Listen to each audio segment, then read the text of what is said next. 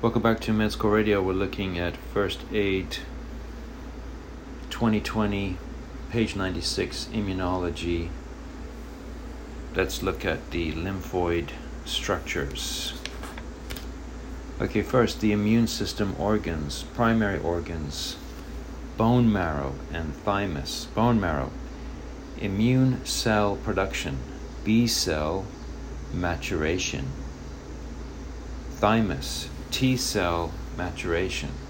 Secondary organs, the spleen, lymph nodes, tonsils, Peyer's patches. These secondary organs allow immune cells to interact with antigen. Next, the lymph node, a secondary lymphoid organ that has many afferents, one or more efferents, encapsulated with trabeculae. Functions are nonspecific filtration by macrophages, circulation of B and T cells, and immune response activation. The follicle of the lymph node is the site of B cell localization and proliferation in the outer cortex. Primary follicles are dense and quiescent. Secondary follicles have pale central germinal centers and are active. The medulla consists of medullary cords, closely packed lymphocytes and plasma cells, and medullary sinuses.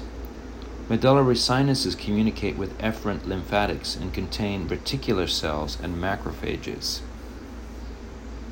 Next is the paracortex, which contains T cells.